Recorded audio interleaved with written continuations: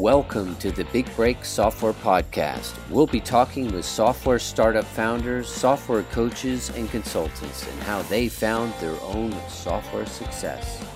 And now let's get started with the show.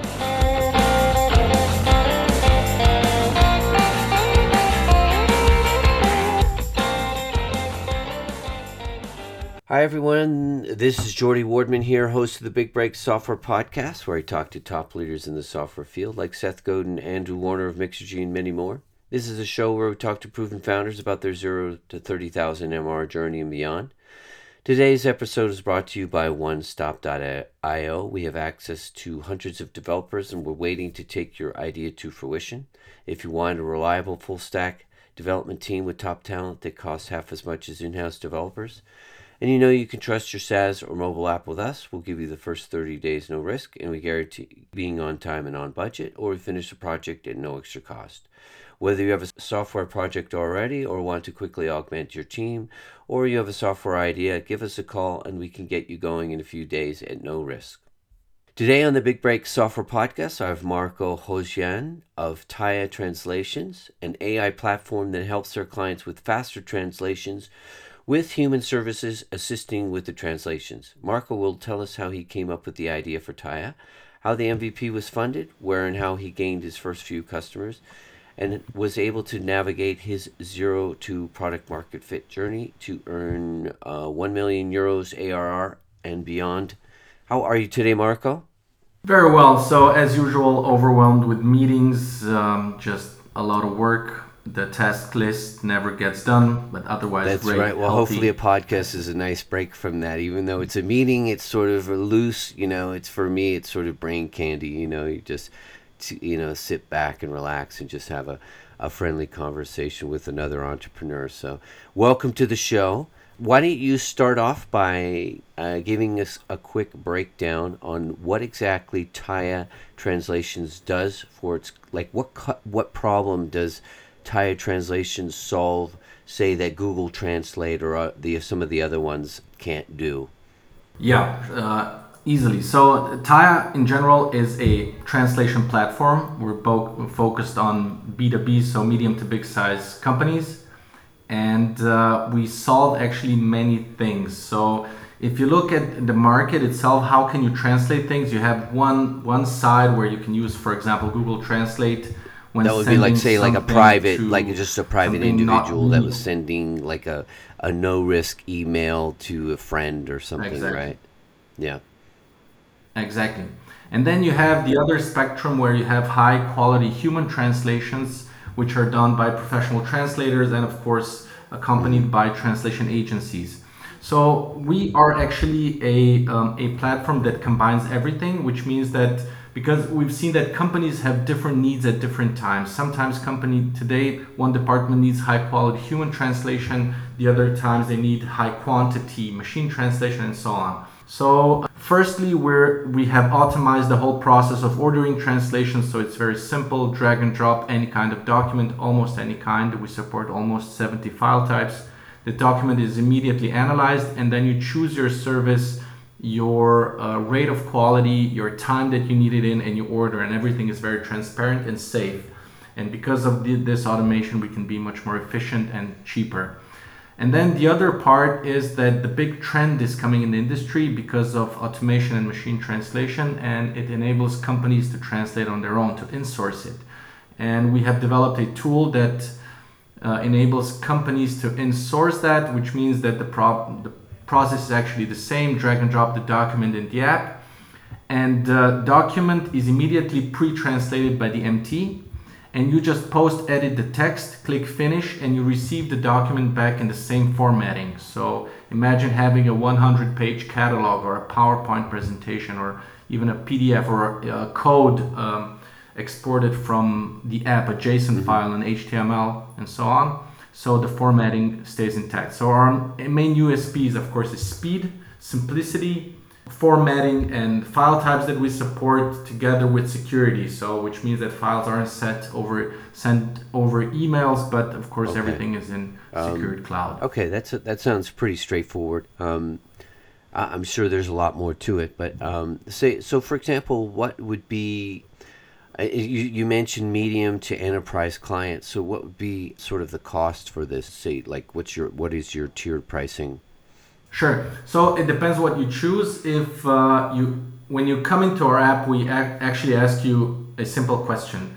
Would you like to outsource the translation job or do you want to do it yourself? If you outsource, the business model is pay per word, which means that you choose the level of quality and the time you need it in, and it is automatically calculated if so the pay per word. So for example, one word costs, the translation of one word can Okay. cost 10 cents, for example. It depends on the level of That would be on quality. the high And end, I one presume, right? translator Because that is sounds like to including me two. like on the high end. Yeah. Yeah, high end, exactly. That's for the TEP Yeah. called translation, editing, and proofreading of a text. While the software tools are a subscription based, so a subscription model going all from 40, we operate mostly in euros, but in dollars as well. So 40 euros per month up to 140 euros per month. It depends on the package that you choose. So it's user based and how many Okay. So words you so for need. example, the one that's 40 per month, you get say like 100,000 words or something like that, and it's based that way, correct?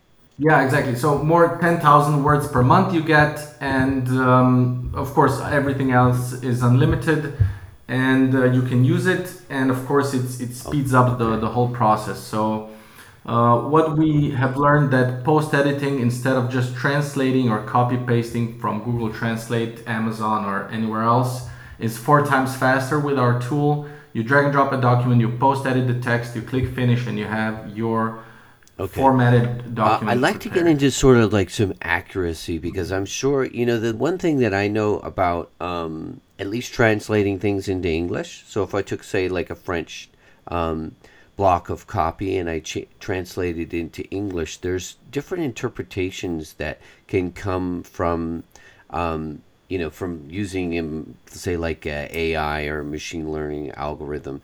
Um, and it really sort of is depends on almost like the author's intent. Can you speak to me like in terms of like the accuracy of what say like a Google Translate would be compared to some of the other ones in your service? Like what kind of accuracy rate are you generally giving your customers? Sure. When it comes to MT, the answer is not simple. So in the world, there are about 15 now very good neural networks, I would say, that are available for or public use or even private use. And then companies or LSPs Sorry, create can I custom just MT interject? When engines you use for when you different use the companies. term MT, is So that machine translated? Is that what that term is? Okay, I just wanted to clarify that. exactly, exactly. Yeah, I'm No, sorry, I'm a that bit, comes with yeah, the it comes yeah, no worries. with Yeah, work. yeah. So machine translation.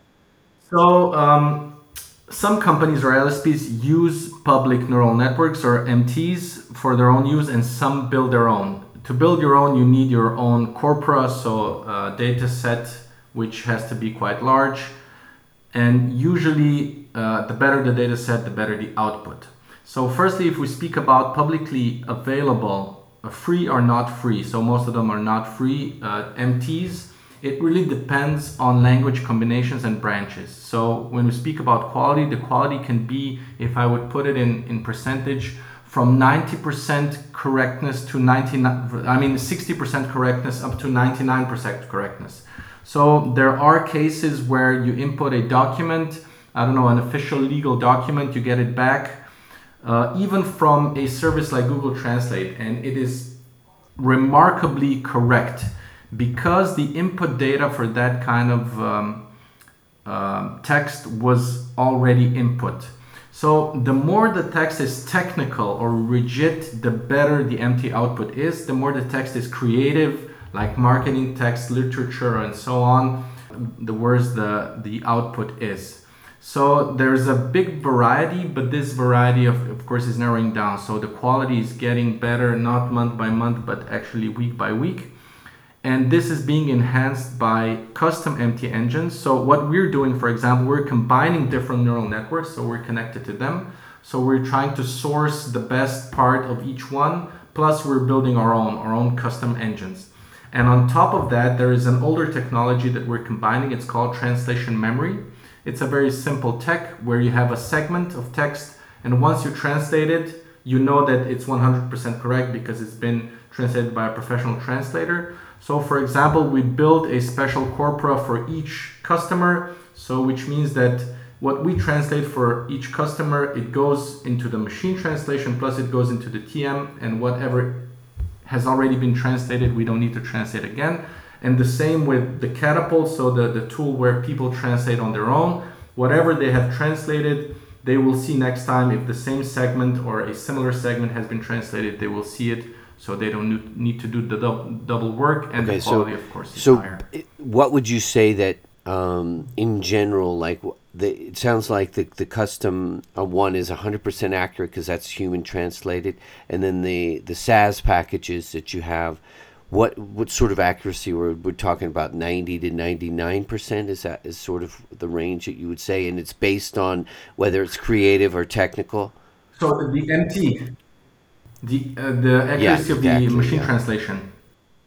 I can give you the average. I could say 90%, Again, but this is far-fetched because some can based be on much whether worse, it's some can be much creative better. or If you translate, for technical, example, English, yeah, okay. exactly, and then first language combination. So, for example, biggest world languages are very well supported. English to French, the outputs are amazing. While if you go, I don't know, English to one of the African languages that is only spoken there, for example, Okay, the fair output enough. is much Okay, worse that makes because the sense. data sets Now, are, um, are less. why'd you come up with this idea? How did you get involved in this?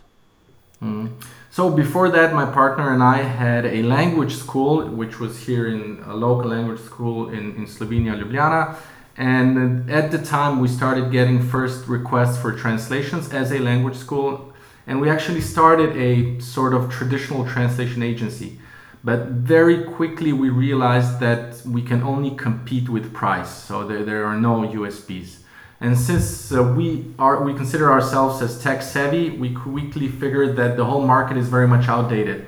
So still today, this was 4 years ago, and still today we see that more than 80% of the market is covered by traditional translation agencies that operate in an old-fashioned way. Which, for example, let me give you an example. You need a translation.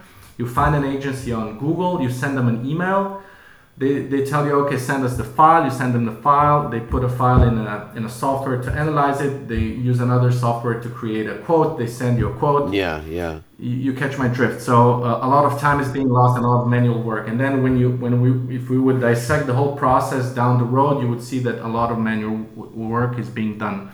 But that was a previous concept of an agent. So an agent did all that work and organized your stuff. But now all of that can be automized. And in general, in all the industry, the profession of an agent is dying. It doesn't matter if you're a real estate agent, translation agency, whatnot.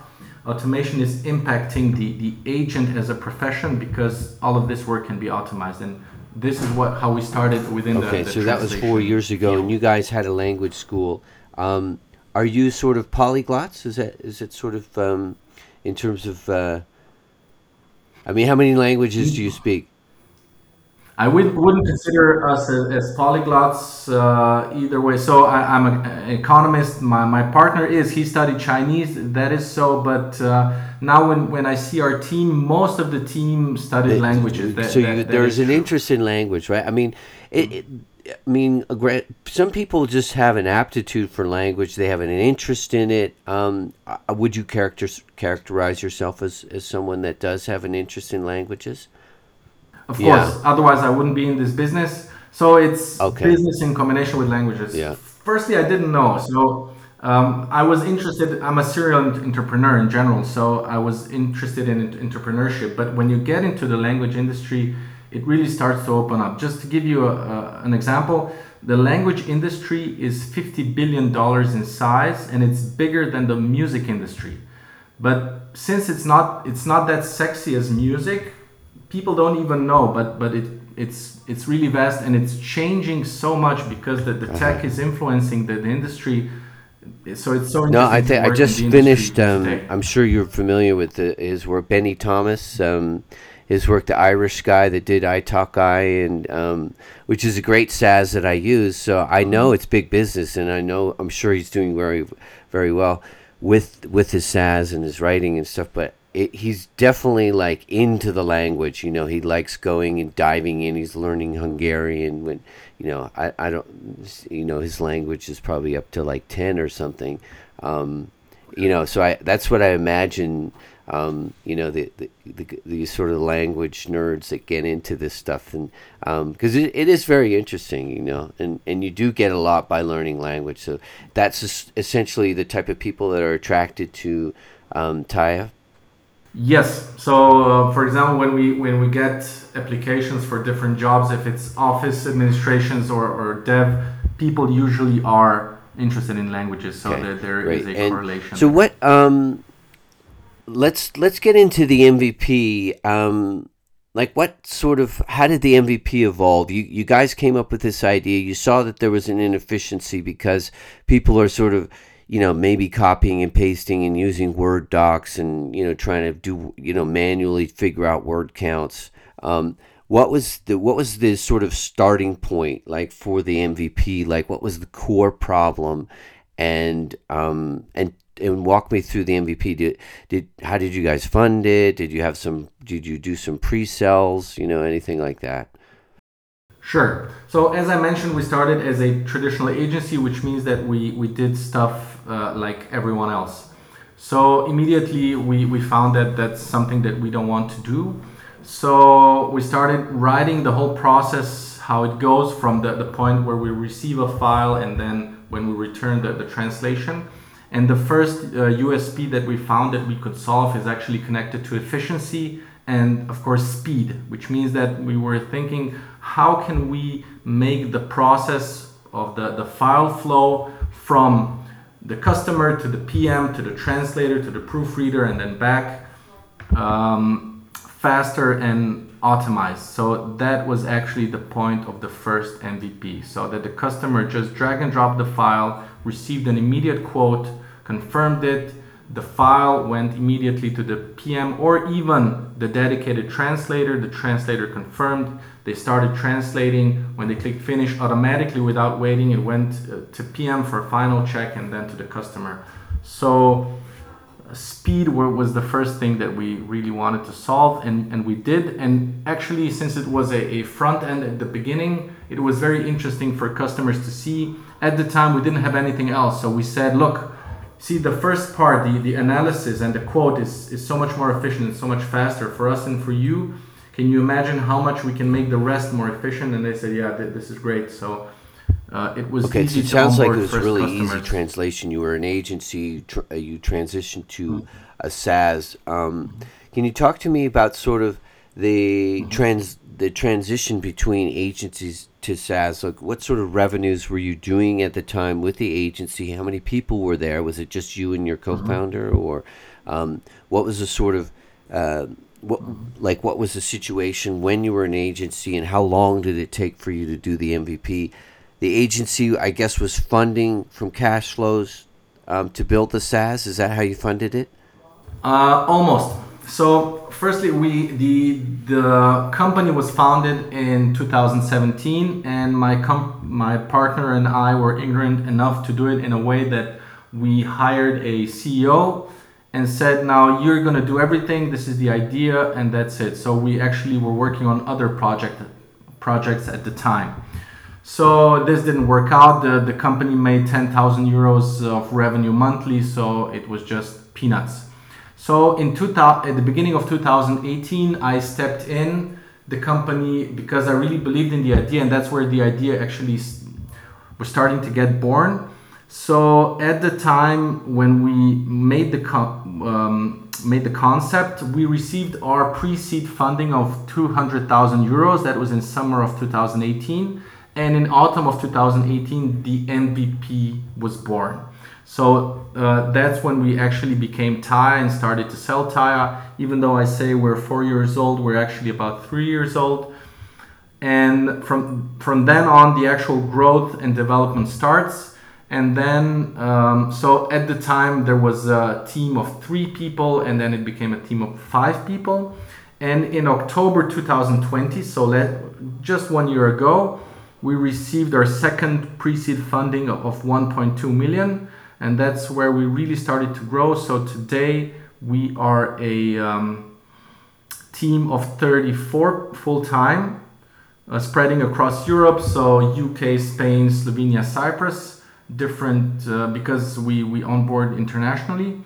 And recently our new head of sales is American, and we are planning to generate 1 million euros of revenue this year, 3.5 next year, and previous year 2019 we generated 300,000. So which means that for now each year we're planning to triple our not to triple, Your so annualized yeah, to revenues, triple yeah. our Okay, which is revenue. great. Yeah.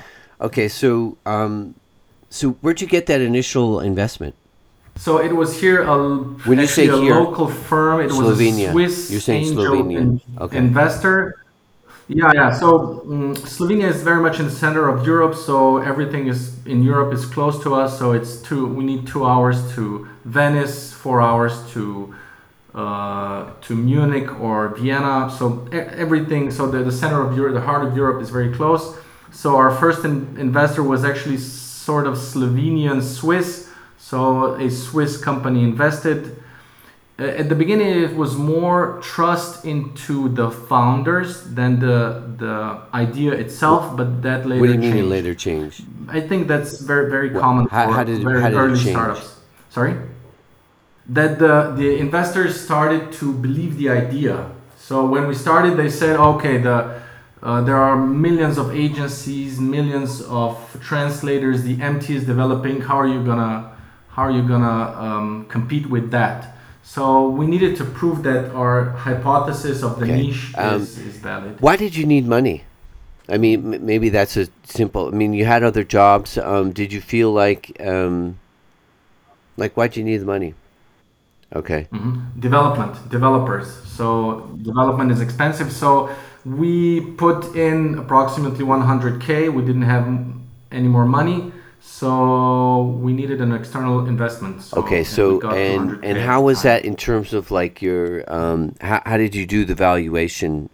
You don't have to give me exact numbers, but what sort of equity breakdown did you have to give your initial founders? Sure. So it's easy. So the evaluation at the time was a bit less than 1 million euros. They took So 20%. I think every investor would agree with me. Evaluations of startups are something that is No, just it's pie in the not sky standardized. sometimes. So usually, Yeah, yeah. exactly. So it was similar with us. So we had financial projections there, but of course they were projections because you don't know if the idea will fit on the market and so on. So as I said, mostly I think it's the trust in the team, in founders, plus the idea, plus the projections, and you come up with a number. And how So difficult was for you to find that funding? I mean, was it a client or where did you find them? it was actually very difficult. So I think to find the first investment, it's much more difficult than to find your third or fifth. Because at the beginning, you really need to persuade someone to trust you as a person mostly. Because, for example, at the time, the second investment we got from Fil Rouge Capital, and for example, we spoke to them even before the first investment, and they weren't interested. But then when we proved some traction and revenue, they started to get interested, and later on they came in a much higher valuation. But it is how it is. So the earlier you come in, the more risk you take on. Okay. But the So more you so can get talk to out. me about some of the difficulties that you had finding it. Like how long were you looking for investment? I look quickly into your background. You have an interesting background, particularly the crisis management stuff that you did. I think that I'd like to hear more about that. But were you doing that at the time, and is that what you stepped away from to get into the translation stuff? Exactly. So my personal, I don't know, strong points are in two sides. One is leading growing companies, I can say now, and the other is leading or helping insolvent companies that are very much in debt or in a deep crisis. So those are my two personal expertise. So before TAI, I was actually running a company like that. So just to give you a perspective, I needed to personally lay off 60 people one-on-one. So it was quite a big company. So you were sort of a hired gun employees, to come in and lay and these people off. Is that right? Yeah. Okay. Yeah, exactly. So just running an insolvent company is not easy because at some points you are personally even um, responsible for the actions. It's not a limited responsibility anymore when it comes to insolvency. So it's quite tricky. So at the time I was there, then because I saw a big potential in TAI, I came here. And when it comes to investment, yeah, it wasn't easy, but I think we had some luck with it. So for each of the investments, we didn't need much time. So people usually say you need at least 6 months from the point where you start to the point where you get the term sheet, and then another 3 months to get money on your account. With us, I think it was less. So with the first investment, I think we closed it in 3 months. With the second in 6 months, but we could have closed it much sooner. But there were some just administrative problems that we needed to solve. Otherwise, it could be done in Where 3 were months you as at well. revenues when you went? Like how far along was the MVP, and like how many customers did you have when you went to? Because if it took sort of, you said 3 months, like where at what point you decided that it's like, okay, we need to go get funding? How far along was the MVP at that point when you decided that you needed to go get funding? And then how, like, where was the just And the MVP wasn't made, so we had sort of a demo. So a demo, a landing page which showed the main functionalities. So with the demo, how it works, we actually pitched the idea, and with the money, okay, we so you built the you didn't MVP. even have the So MVP at the ready. You were an time, agency at this time. Okay, and then you just sort no, of had you had like yeah, a yeah, yeah, demo, which was what, exactly. like a mock up in a PDF or something like that. And okay, yeah, Yeah, it was an online demo. It actually worked, but it was ugly and just so okay, you could okay. And understand so what the the Swiss function is. company invested the 200,000. How long did that last? You until you were looking for more funding? Were you using your own cash flow at one point to sort of fund the business? Yeah, so the majority of money went to development. We spent it in a bit more than 6 months, but at the time the monthly revenue started to grow, so we were able to live a bit longer. So then immediately, that was June 2020, we started looking for the second investment, and in October we got Okay, the so funds on our account. and then and when did you start? When did you just? How long was the transition between when you first got funded to the second round? Because you said you just closed, eh? Was it like 2 years or something? So Sorry, can you when repeat the did you question? the second fundraising that you did, the second seed round? When did that happen, and how long was the transition between the two rounds? So the first one was in summer 2018, and then the second one was in October, closed. I mean, the money got on our account in October 2020. Okay, 2 years, So 2 years. and in that time, it sounds like a year and a half. You were sort of maybe a year. You were running on cash flow. Is that correct? Okay, and That's right. at that time, I mean, was it always your intent to raise money, or was it because it sounds like maybe at one time you were thinking about bootstrapping? Was there? Can you walk me through sort of like that transition from bootstrapping to going to the raising the investment? Um, Exactly. So when we built the MVP, we figured that we're going to need much more funds to build something that is really useful. So it was very tricky at the time. So and very difficult because we were low on cash flow. We were barely on break even each month. But on the other hand, the MVP was still just an MVP. So we felt like we weren't ready for a serious investment until one point when we said, okay, now we have to do it. and we felt that we're ready enough. So there was this year, a period of 1 year when we were a bit stalling, I guess. But on the other hand, some of the development was going on at the time. And this is how it works in startups. So the more traction that you have, the more you're developed, the higher the evaluation you can get. So it's sort of a speculation. What is the best time for you to attack? Okay, that makes sense. Essentially what you were trying to do is raise the valuation so you could go out and raise more funds with giving less equity. And were you happy with the second Exactly. The second round? Like, how long is that going to last you? So we are currently spending it, and it will last us until May next year. You're fundraising. That's why now. we're fundraising now, and we're raising. raising Okay, and how are the subsequent rounds going in terms of like ease of finding people? Are the current investors, sort of helping you with follow on? Are they giving you? Are they helping with the the fundraising? How's it going?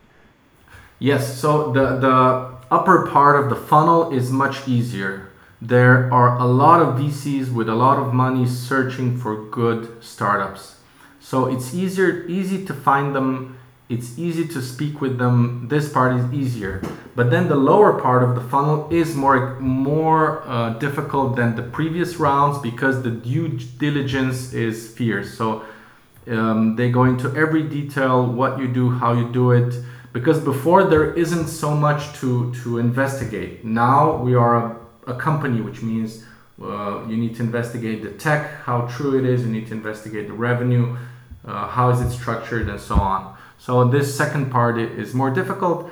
We have received some help from current investors, mostly by connecting us. And with the current investor, we have a pledge of 10% of the investment already. So because they have a sort of a physical limit what they can invest, how much they can invest.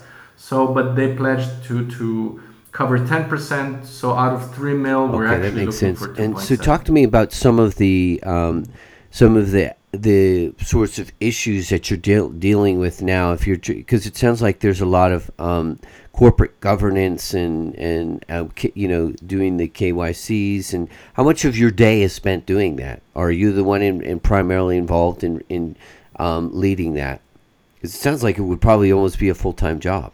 Yeah, so most of the things regarding to corporate governance is managed by our office manager, or we call her the finance officer actually. So not much of my time is spent with that. So the most of the work regarding this comes with the multiple companies that we have. We are actually a UK company, headquarters in the UK, and the UK company owns the Slovenian and Croatian company, which means that a lot of work with that comes with invoicing between companies, and then just a lot of, we have more than 3,000 translators in our base that we work with, about 400 regularly, and there's a lot of work with that, with sending invoices from all over the world and different regulations. So I can say our accounting and our finance officer. So is this part of it's not the agency work, it's part of the services component of Taya, is that correct? Okay. So I didn't catch on to that. So how does that structure work if you have 400? You guys have 35 employees, say. I was presuming that was the translation arm was in there, but so tell me about how you found these translators and how that works in the service. Mm-hmm. So in general, our platform has two parts. One part is a service part where we offer high quality professional translation. And the other part are many SaaS modules when we have for now one product and we're going to have a series of products and they're all going to be software and subscription based. But this first product they're actually complementary to other software products. So this first part requires a lot of manual or a lot of work. So we have our project management team, vendor management team. We have 3 translators that are employed, but the rest are out there. So Taya, the service part of Taya is not a marketplace because we want to assure the highest quality. We organize the actual translation. So when we get an order, this part operates as an LSP or as a translation agency, but highly optimized. So which means that we have found 3,000 translators, we have vetted them, tested them, onboarded them, and they are now in our base for the variety of language combinations and service categories. So that's how we can assure the highest quality on the service part. Can you walk me through when you sort of branched that out? Because did that evolve from the agency? Getting all of these, because to me it sounds like a marketplace. How is it not a marketplace? The marketplace would be when we would connect the vendor with the buyer. Okay, it's all sort of behind the platform. Buyer, you guys are doing all that. The client doesn't really, they don't know. Exactly. Okay, that makes sense. And what's the breakdown now in terms of revenues? Currently, 80% of the revenue still comes from the service part, 20% from SaaS, but next year I'm sure this is going to change because the service part can only grow organically and the SaaS part can grow exponentially. So the next 2 SaaS modules that we're gonna, actually 3 that we're gonna input into the platform. One will be machine translation as a professional service because we're getting more and more demand for only machine translation, not a post-editing tool, but machine translation where you drag and drop the document, get immediately translated with the formatting intact. And then the second will be a TM management solution where companies can have that solution for themselves. So translation memory management solution, and then the third will be actually the whole platform. We call it the translation management software. It's sort of an ERP that we built for ourselves. We're going to start as a subscription, offering it to other companies. Those are more complex companies that have their own localization departments. They have teams, and then they want to organize the whole translation flow by themselves. So that will be our actually fourth SaaS so it's 80% is coming from the services.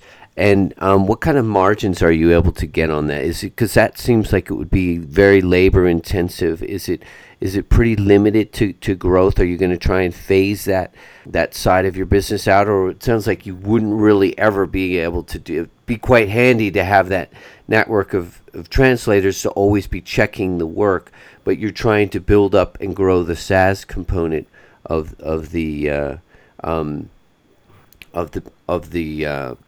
business. Is that what you're mostly focusing on? You're like, even though 80% is from the services component, you're trying to put your resources into the software. And how's that going?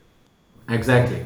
So, for example, the margin in the service part is about 60%, while in the software part much higher. It's about 90%. It depends a bit how well the software is done. But yes, so until the previous year, we were mostly focused on setting the pillars, which means that we were focused a lot on the service part. But today we're almost 90% focused on the SaaS part because we know that can grow. But again, it's very important to understand the concept of the whole platform, because the service part is the crucial part of the platform. So a customer, when they come into the platform, they want to solve any kind of their translation needs, and high quality human translations are still going to be very much a fact for the next 10 years. And when you want a 10 million euro contract translated, you won't be able to trust a machine yet. And it's the same with a catalog or any other things. But what we've been able to do is optimize the processes. One is the whole logistics of the file, and the second is the translation process itself. So today, none of the documents are being translated from scratch. Every document is being, so professional translators are doing only machine translation post-editing. Yeah. And they are much faster. And let me give you a statistics example. So for example, you input a document, and the document is being split into segments. You can say a segment is a sentence or a paragraph. So for example, a document has 1,000 segments that need to be translated. And for example, the translator confirms that the segment is perfect or corrects it and then confirms. And what we figured is that the MT is getting so good that more than 70% of segments are being only confirmed by a professional translator and not corrected anymore. And you see the efficiency here when you put the machine translation in general, it doesn't matter where it comes from, but the combinations that we use, our translators are much more efficient, much faster. That makes sense. With the same quality. In terms of in terms of combining the two, I gather that you're using your own software for the translators, and that's what's making it so much faster and easier. So even so that service component, exactly. You still have a big software component of that because you're using your own tech for them, exactly. And that's why the margins can be relatively. I mean, because 60% is still good for a services business, right? So and you're using your own software.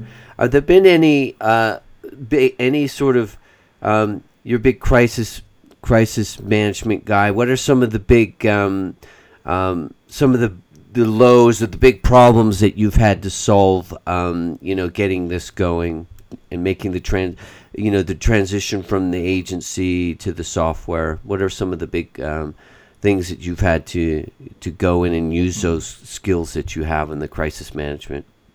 Yeah, every company has crises. So the first was definitely when we ran out of money with the first investment. So that year of just bootstrapping, that was difficult. So a lot of give me an example of what was difficult. Like what was some of the things going on, some of the core challenges, or do you have?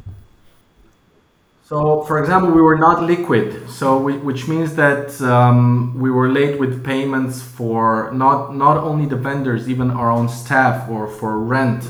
So, for example, I needed to renegotiate how we will pay rent. I needed to lay off. I needed to apologize to vendors and so on. So when we had real liquidity problems, I had tons of work with only that, with dealing with day-to-day problems and motivating myself that we're going to make it, and then motivating others even more, because that's right. It doesn't look good if you can't pay your bills. Can you talk to me about that period? Like where were you living? Like, did you have to kind of move back in with your parents or anything like that? No. So our personal lives in that case weren't impacted. Okay, we had a low wage, but either way, so I personally had some accumulation from previous businesses. Before starting Taya, I actually made 2 small exits, so I had some personal accumulation. So my personal life in that case wasn't impacted, but the business itself was. But I didn't have additional funds to put into business, so it was. Yeah. So at that time, you sort of. What was getting you through that time? I mean, what was you're just like you're at a point, the business is sort of not being able to pay your bills. Some of the employees are questioning whether this project was going to work. What made you so sure that it was going to work? I don't know. It's just, I guess it's mindset. It's faith in the business model and in the business. Firstly, you have to have general motivation or ambition to do something good. So that is the basic plateau that you need to have as a person. Each entrepreneur needs to have that. And then I just believed in the business model, that the idea is good enough and that we just need to go. Did you have any coaching or anything to help you through that? Because mindset can be so important for entrepreneurs, and it sounds like you have a very positive mindset. Were you doing anything to work on that? At the time, I didn't. But I don't know, I consider myself as a person that has a very, very high stress threshold. I don't know where I got that, but sometimes when it comes to this, when other people say I can't do it anymore, I just can't. So I don't know. But that It's a that's what you personal were trait that saying. But that with the I'm crisis actually management is one of not. your top skills, right? Which is great for a CEO to be able to navigate those, because every company has them, of course. It's not always just roses. Um, so Exactly. you've got to the point where you are now. How are things going now? Is it like, how was COVID for you in terms of growth? It sounds like it was probably pretty good. So there was some impact on the industry in general, only 6% drop in the whole industry. The industry was not impacted directly, but indirectly. For example, the main buyers of translations, they canceled a lot of international projects because of COVID, and then subsequently, of course, there were less projects there.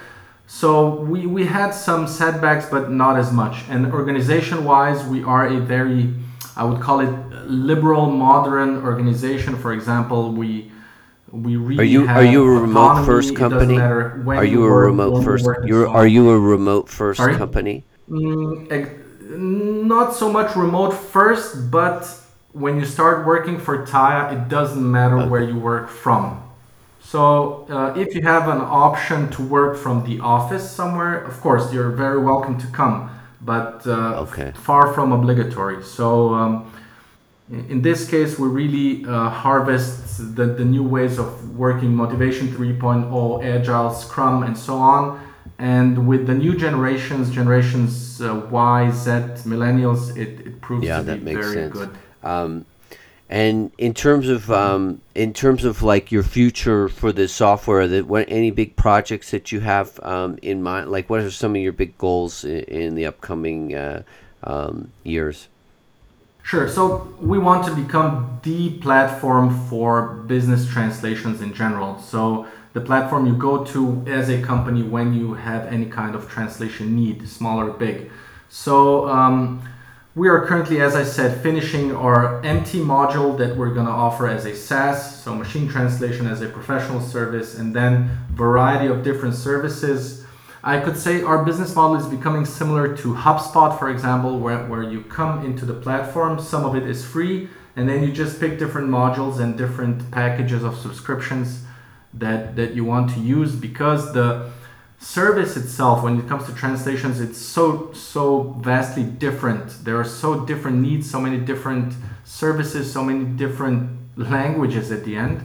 So you really need to give that option, that freedom And to the currently, customer to who is choose the what they who is the want. leading space? Who's the leading SaaS in this space? Wow, difficult to say who's leading. For example, I could mention a company, I've heard Unbayable. of them. Yeah. They are very big. They got 90 million of funding, but they're mostly focused on customer support, other things as well.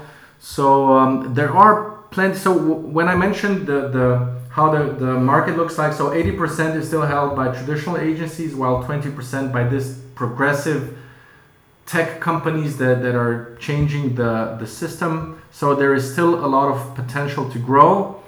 And this 20% that there actually are competitors, direct, indirect, it depends how you call them. But either way, some of them You are see, you doing mentioned very you're a well. serial entrepreneur. Is your end goal, like, do you have an end goal for that? I mean, are you trying to, if you want to become number one? I mean, is this a potential unicorn play, like $1 billion? For you to get to grow, or if somebody came and offered you, say, 20 million right now, would you get out and go and do something new?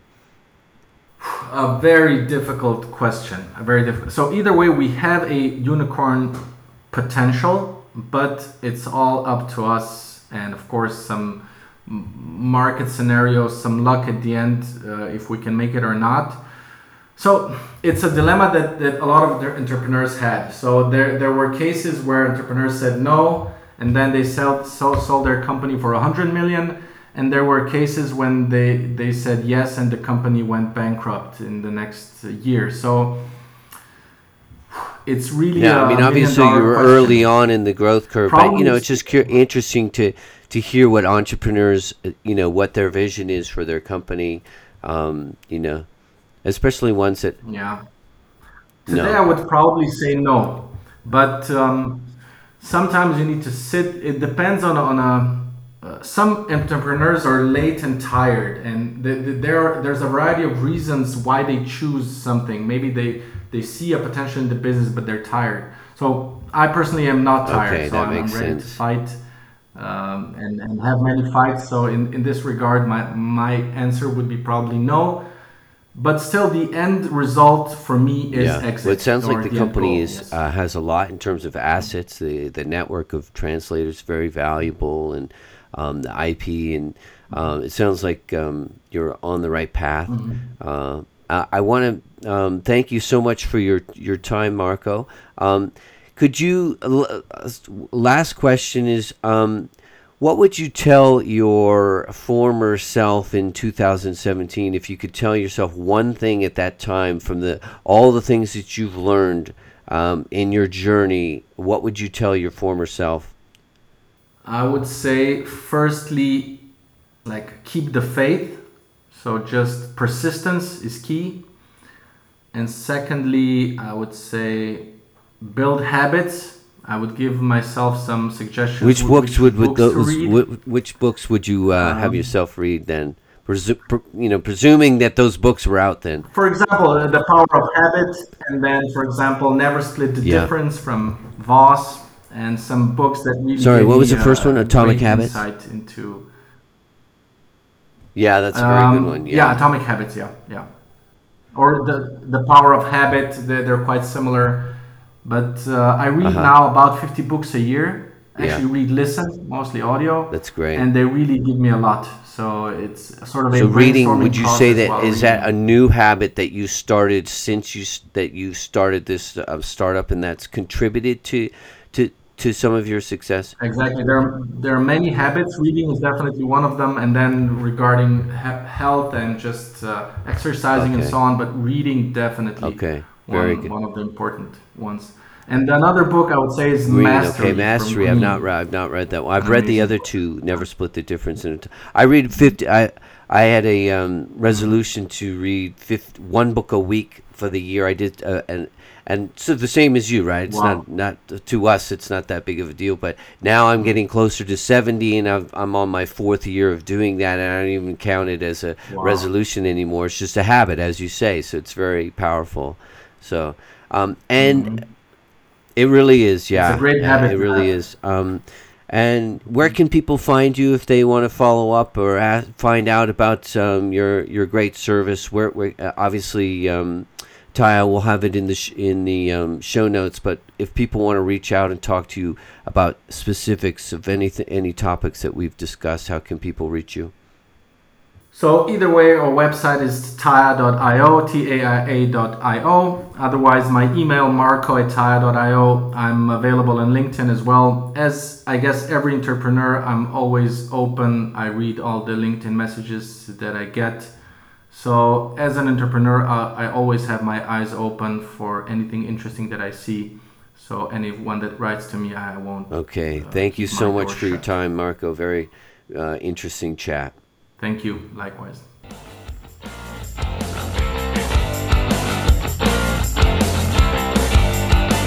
Thanks for listening to the Big Break Software Podcast with your host, Jordy Wardman. Be sure to click subscribe and check us out on the web.